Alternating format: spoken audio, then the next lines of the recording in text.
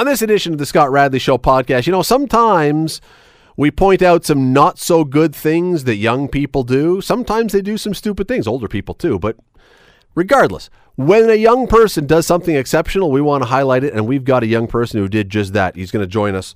We're going to be chatting about Woodstock 50.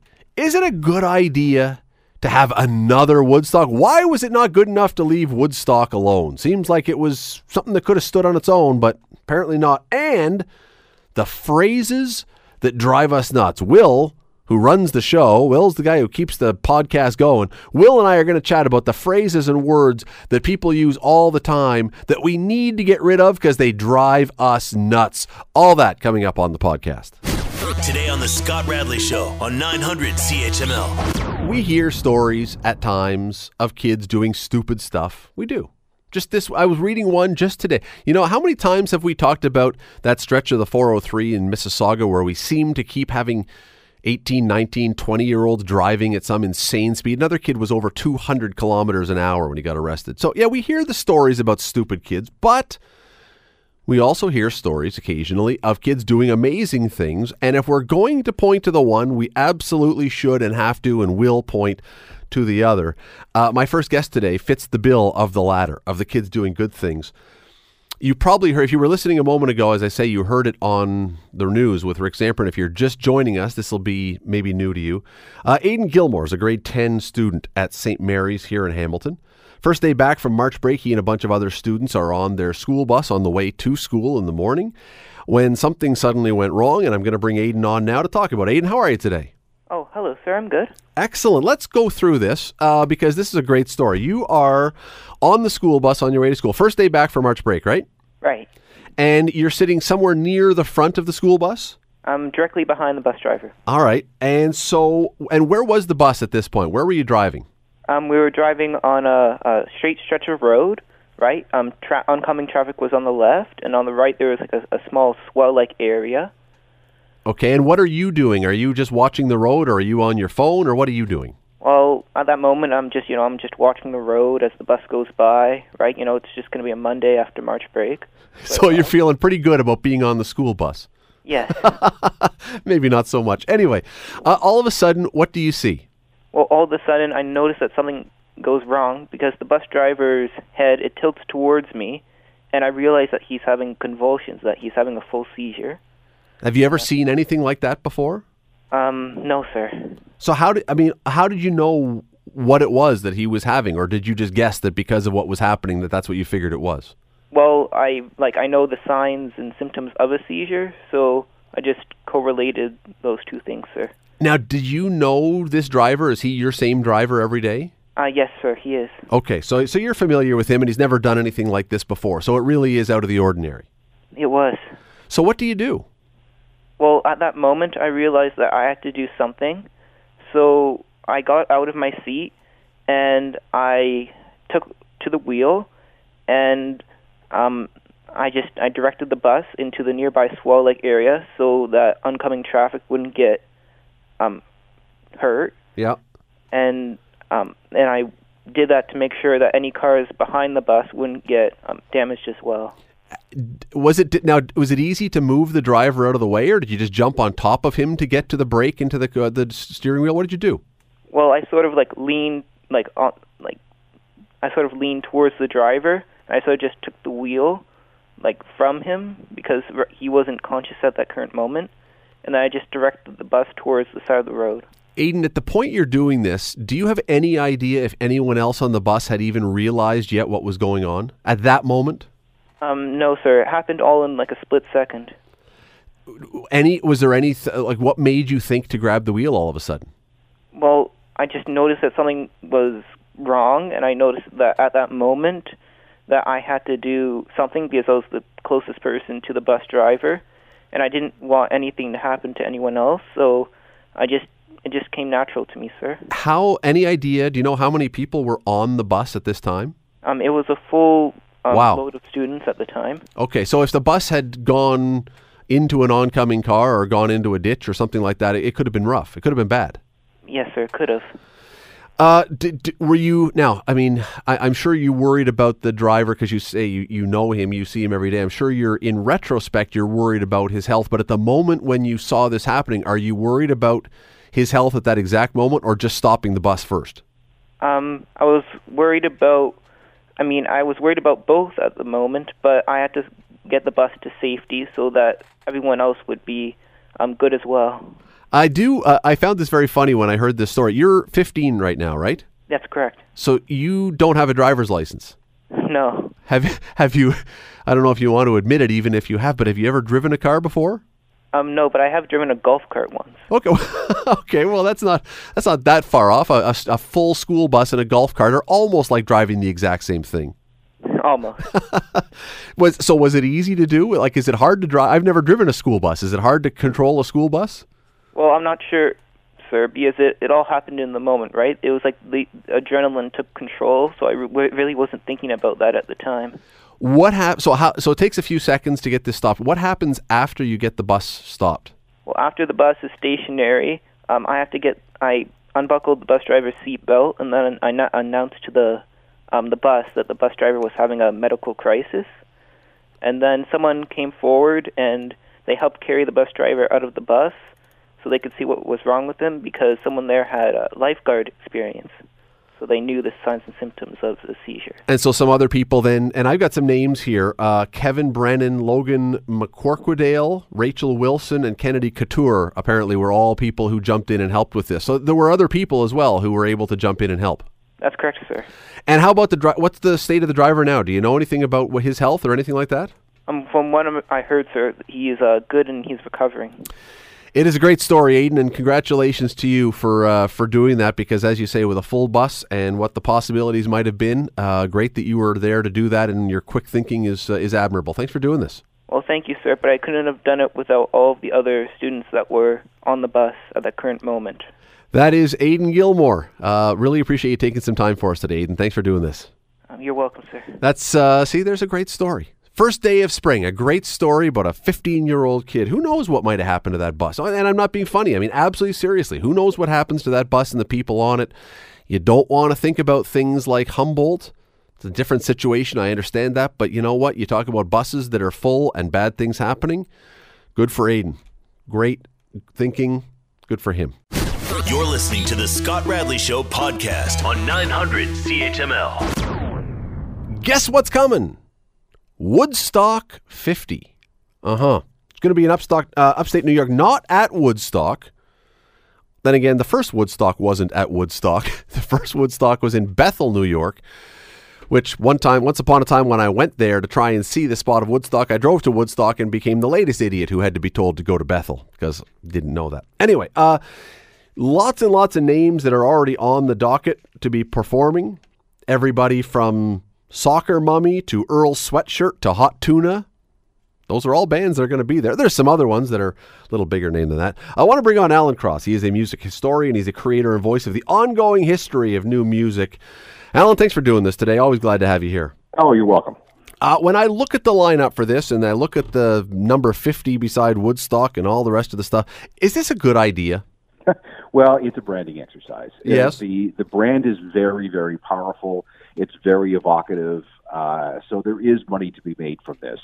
And frankly, Michael Lang, the guy that's in charge of it, really needs to atone for some sins in 1994 and 1999. Two other anniversary shows, which were also not in Woodstock. I was at the 94 one, and it was the most miserable experience I've ever had. And in fact, it completely turned me off going to festivals for a very long time. 99 was even worse because it was held at an Air Force base in Rome, New York, and it was a lot of pavement. It was really, really hot. And we ended up having all kinds of vandalism and damage and sexual assaults and violence and horrible things. So everything Woodstock was known for, really, peace and love and sexual assault. Pretty much. So we yeah. The first Woodstock was this iconic thing. We have to understand that in 1969, the idea of a big gathering of young people in the field to watch music was a really new thing. The first real music festival of that sort was Monterey Pop in San Francisco in 1967.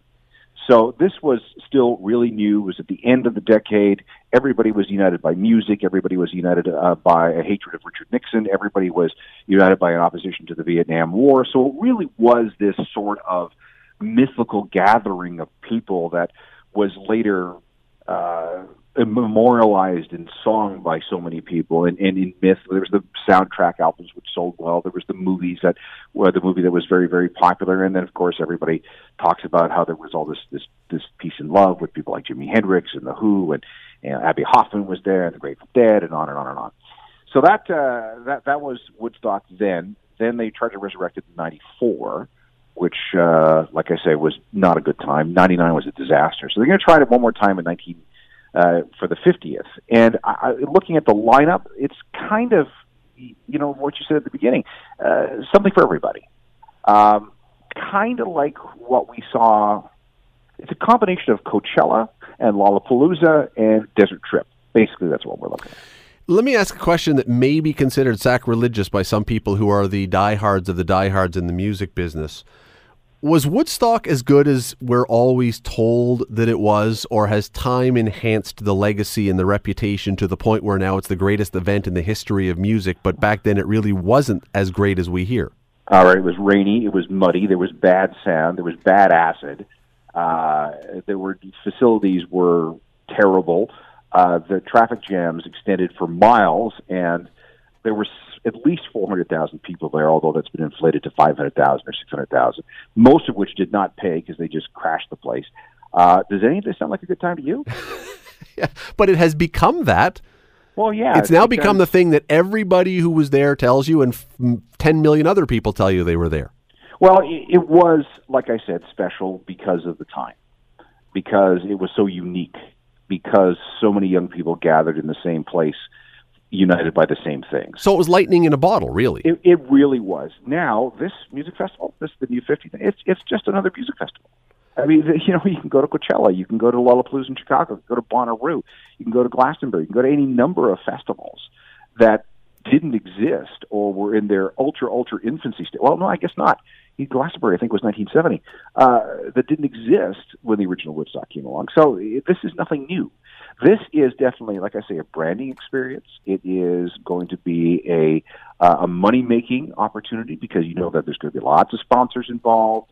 You know that tickets are not going to be, I think Woodstock originally was like $6 or $8 or something. But as you said, nobody actually, or very few paid for tickets. Paid for it. But that's not going to be the situation here because you know that there's going to be day passes, there's going to be weekend passes, there's going to be all manner of VIP access, ranging from, a spot close to the stage to covered tents and glamping and bottle service with prices that will reach into the five figures, just like we saw with Desert Trip. You're starting to make me have a thought here of that movie Fire that I just watched on Netflix.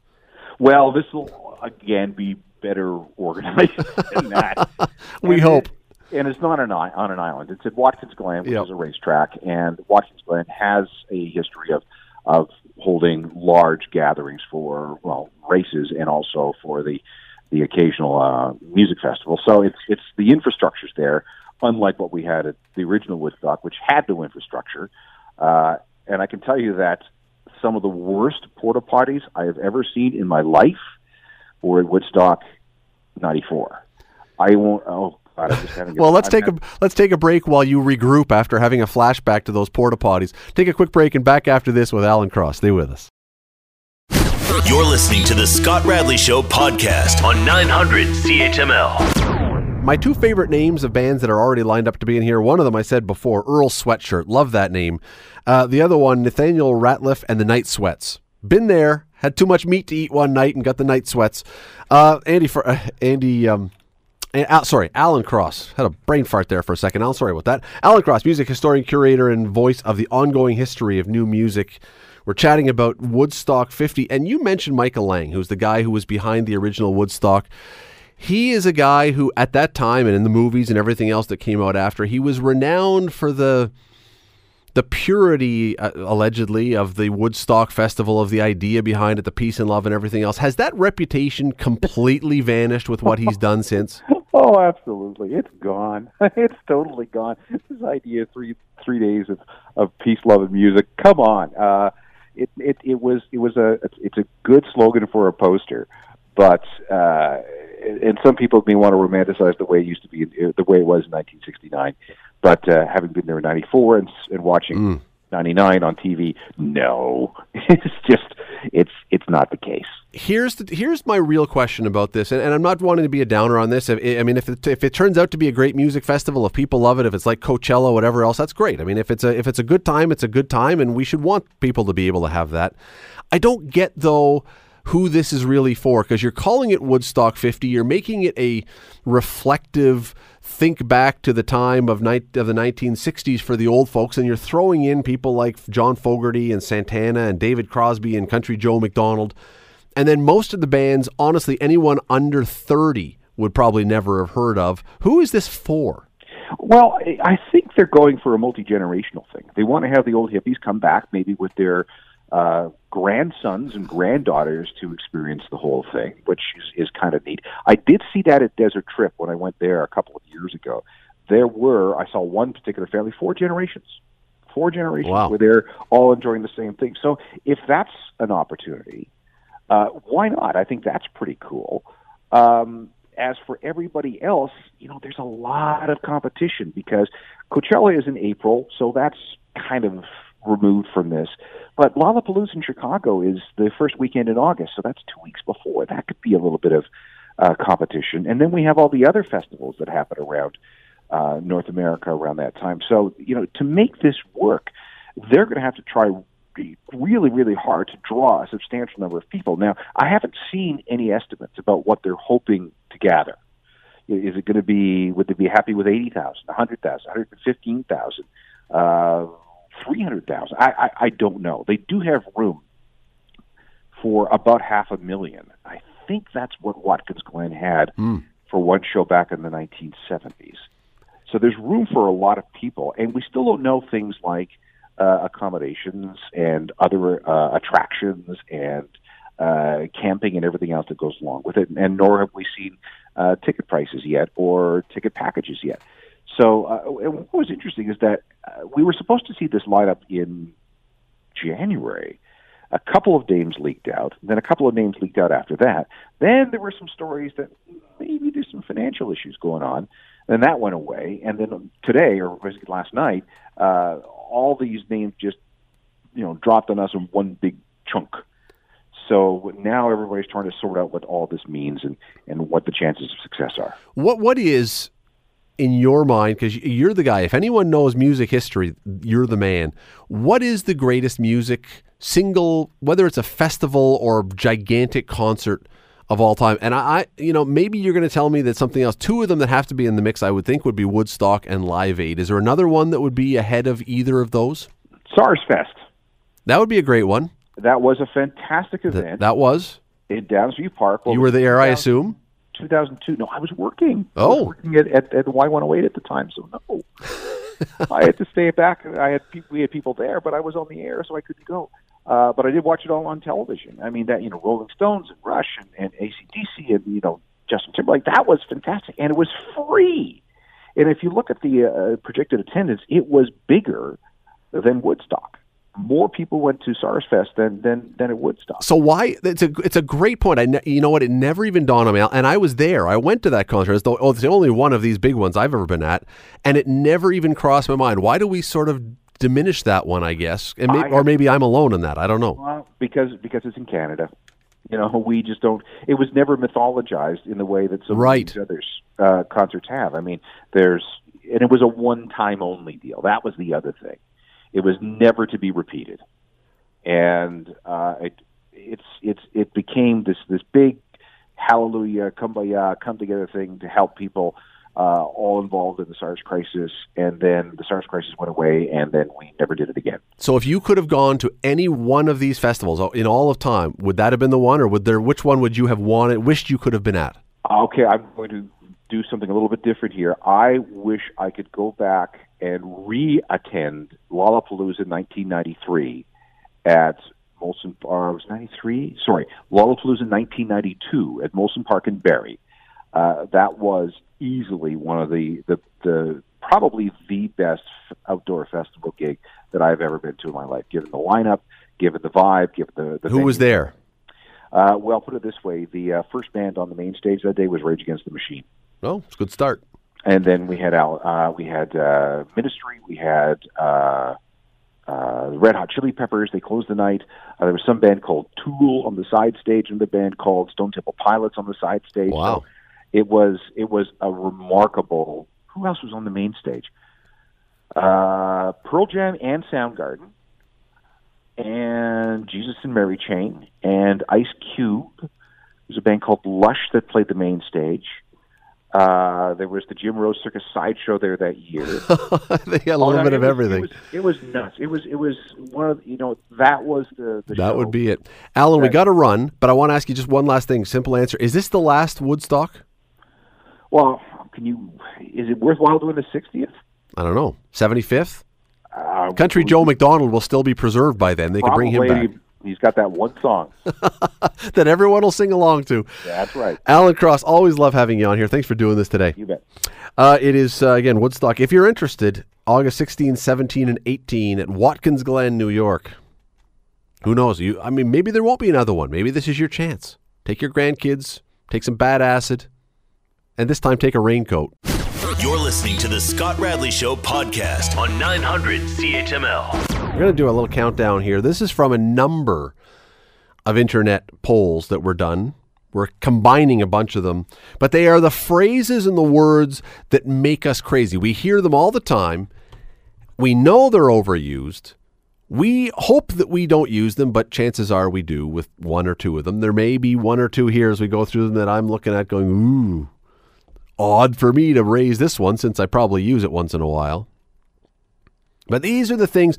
There are some of these that I'm sure you're going to hear and you're going to say, oh, yes, please. Everybody stop doing that one. Let me start with, Will's going to come in on this one with me as well, but we'll start slowly here. One that's not at the upper echelon of the offensive. And when I say offensive, I don't mean offensive as in like racist or something. I just mean offensive as in, please don't do this anymore. On the high list of offensive phrases, but sorry, not sorry. Oh, yeah, okay. Yes, yeah, instantly your skin starts to crawl. Here's one, and these things now have become a meme. Everyone knows what a meme is. This thing, it started as, I guess it was a royal thing, maybe. I don't even know where this started. I don't know if this started as an official thing and it all got played with, but it's not really even a phrase that people say now. It's a phrase people print, and it's those stupid things. There's a picture of a crown, and it says, keep calm and whatever. Yes. Whatever. You know where that came from originally, Scott? No.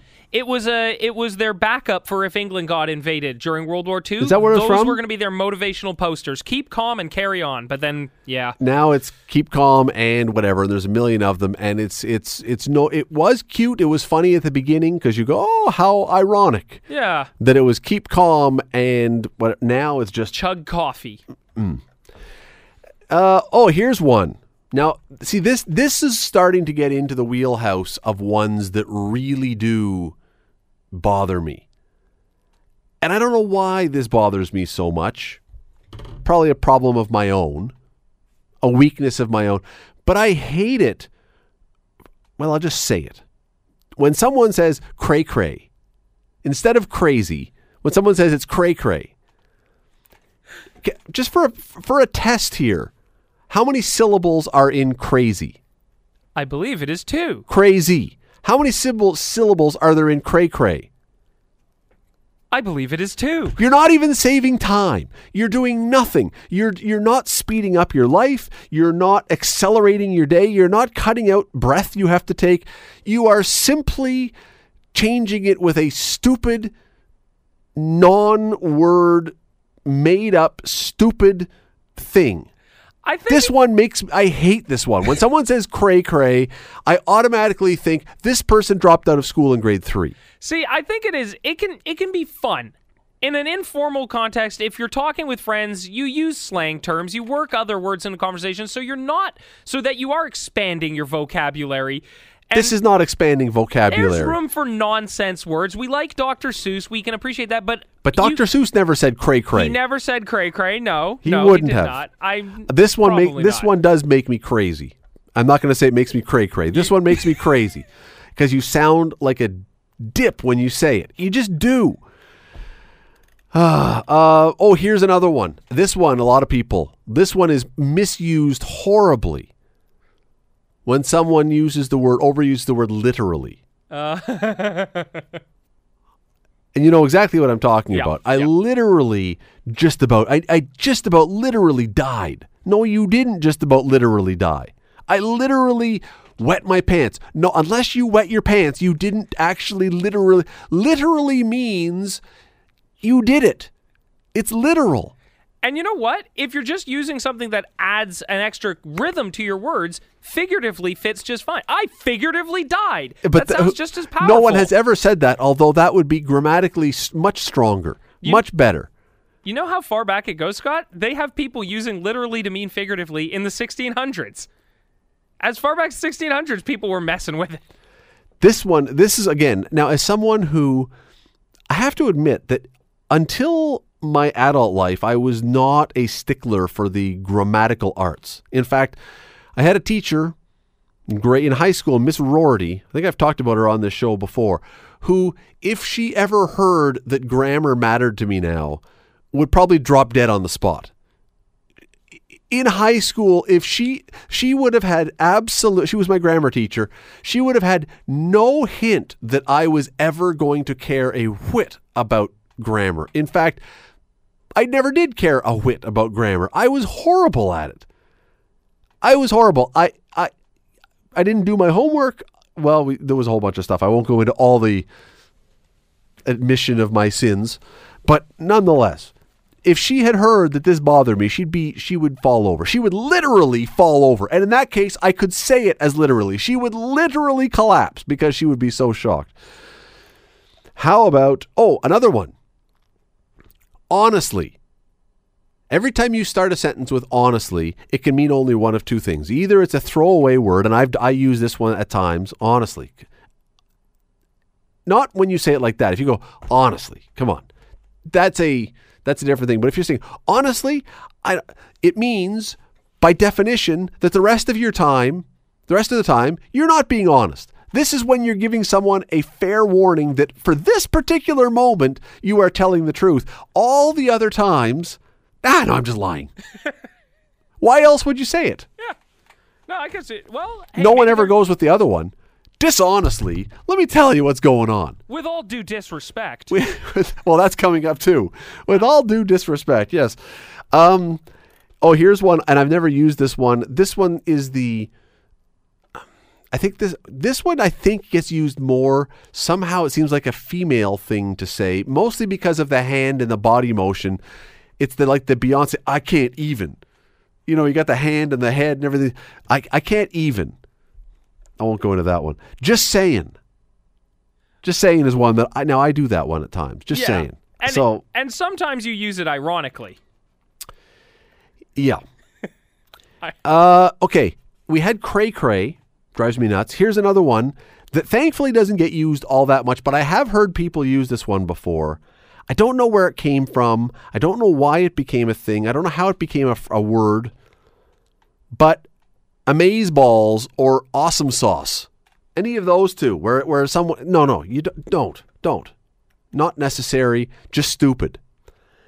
Here is one that is used all the time now. And I don't know when this one started. I don't know when this thing became a thing. But it is used all the time now. I would bet you that almost everybody listening has heard someone use this phrase at least once today. As in every day. Because it is, at the end of the day, this is now in conclusion, at the end of the day, we have to break even. At the end of the day, we have to, whatever. At the end of the day, it is a slippery slope. Yeah. At the end, when did at the end of the day become the thing? Why not at the end of the week? At the end of the semester? At the end of the fiscal term? Ooh, I like that. At the end of the quarter? Whatever. At the end of the day, Can I make a guess about one that you're going to find there, Scott? Shoot. I hope it is. actually. It's coming. Oh, good. It's coming. Well, we'll go to actually right now. We'll skip to it.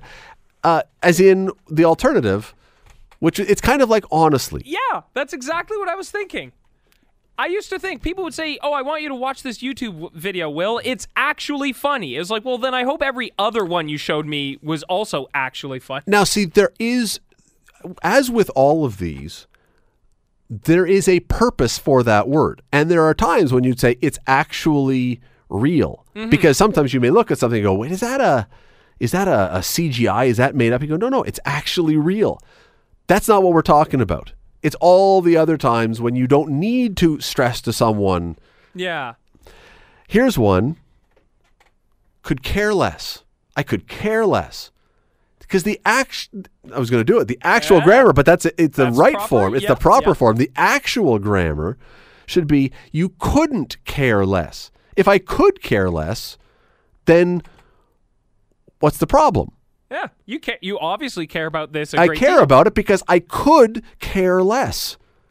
I care enough about it that there is a lower ranking of caring that I could reach if I didn't want to care as much. So I could care less.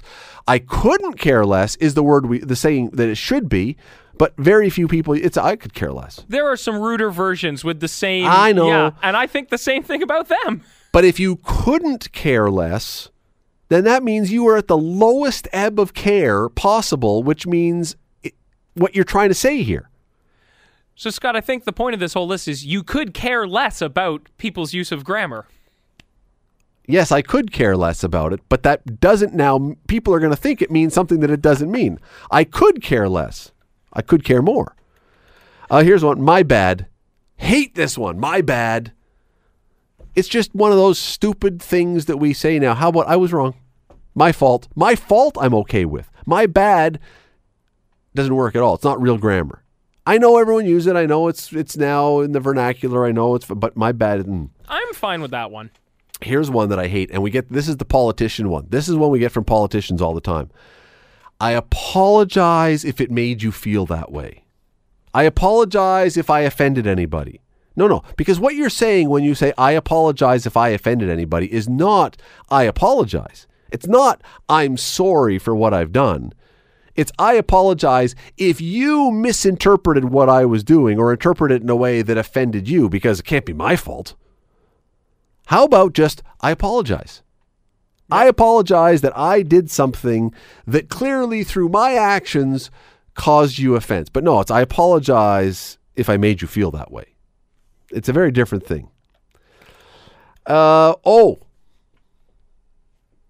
I'm waving my finger around here because this one, now I don't hear this all the time, but every time I do hear this, I think somebody once heard this word, thought, hey, if 3 syllables are good, 4 syllables are even better. The correct word is regardless.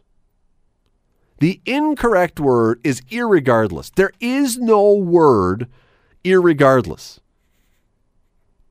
They are the way that they are used, the meaning of them is entirely the same. Except people put on the ear because somehow that makes it sound more longer. And you would think, but it's irregardless. The ear seems to undo the regardlessness of it. Now, I've been told to shut up on so many occasions when I corrected people on that one. Well, nobody wants to be corrected because you're thinking if you're using the extra syllable, you must be even more intelligent, so who wants to be corrected? Well, it also just slips in there, I think. Like, I have said it by accident and then bit my tongue. When you're talking to someone and they've just found something and you say, oh, it's always the last place you look. This may be one of the stupidest phrases ever because, of course, it's the last place you look. Why would you keep looking after you found the object? Who has ever said, oh, it was the third place I looked. It was the middle place I looked. Why would you keep looking then? It doesn't even make sense. But we say it all the time. Oh, yes, it's always the last place you look. No offense, but when you hear someone say, no offense, but, what does that immediately tell you is coming? A lot of offense and probably one of those politician apologies. If someone says, no offense, but, it's the same as saying, I'm not racist, but. Mm-hmm. Right? Anytime you qualify your statement by saying what you're not and then adding a but, you know that what is coming next is diametrically opposed to what they just claimed they weren't.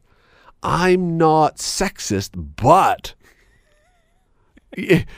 Just something to think about. If you have to warn people before what you say of what you aren't to make sure they don't think you're that, you're going to say something that will lead them automatically to believe that you are that. Just making a point. Only God can judge me. There's a good one. You can't judge me. Only God can judge me. It's not nice. It's not polite to judge people, to be judgy of people. But you know what? Sometimes people do incredibly stupid things. And I don't think that it's improper for people to say, yeah, you know what? I'm not judging you for your fashion necessarily or for this or for that. But if you do something that is monumentally stupid, yes, we can judge you.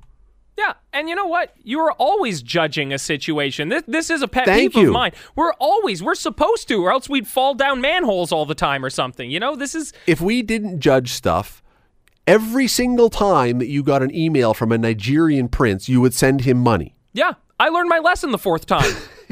That's right. Then we use judgment. That's the whole point of the word. We use judgment to make sure that we don't do stupid things. So when you say only God can judge me, which I've heard people use all the time, or don't judge me, same thing. Yeah.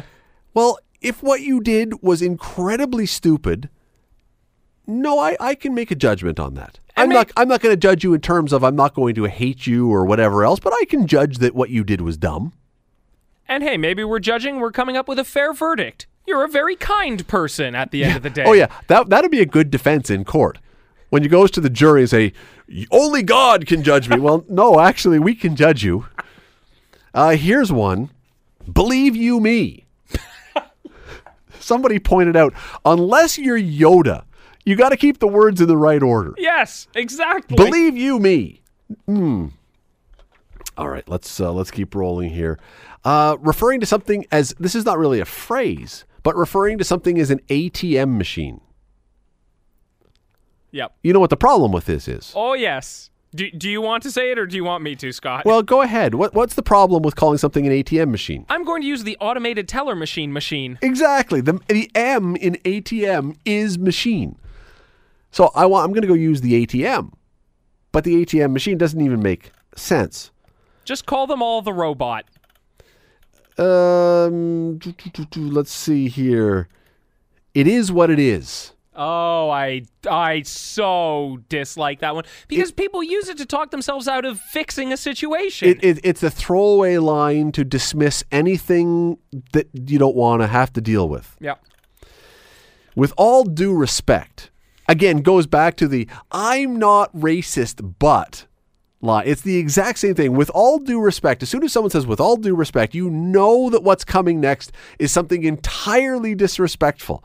So don't even use it. Just say, you know what? I'm going to say something that's going to disrespect you right now. Just brace yourself. That would be better. That would be not so stupid. At this moment in time, why not just say right now, at this moment in time? 6 words, you could say it with 2.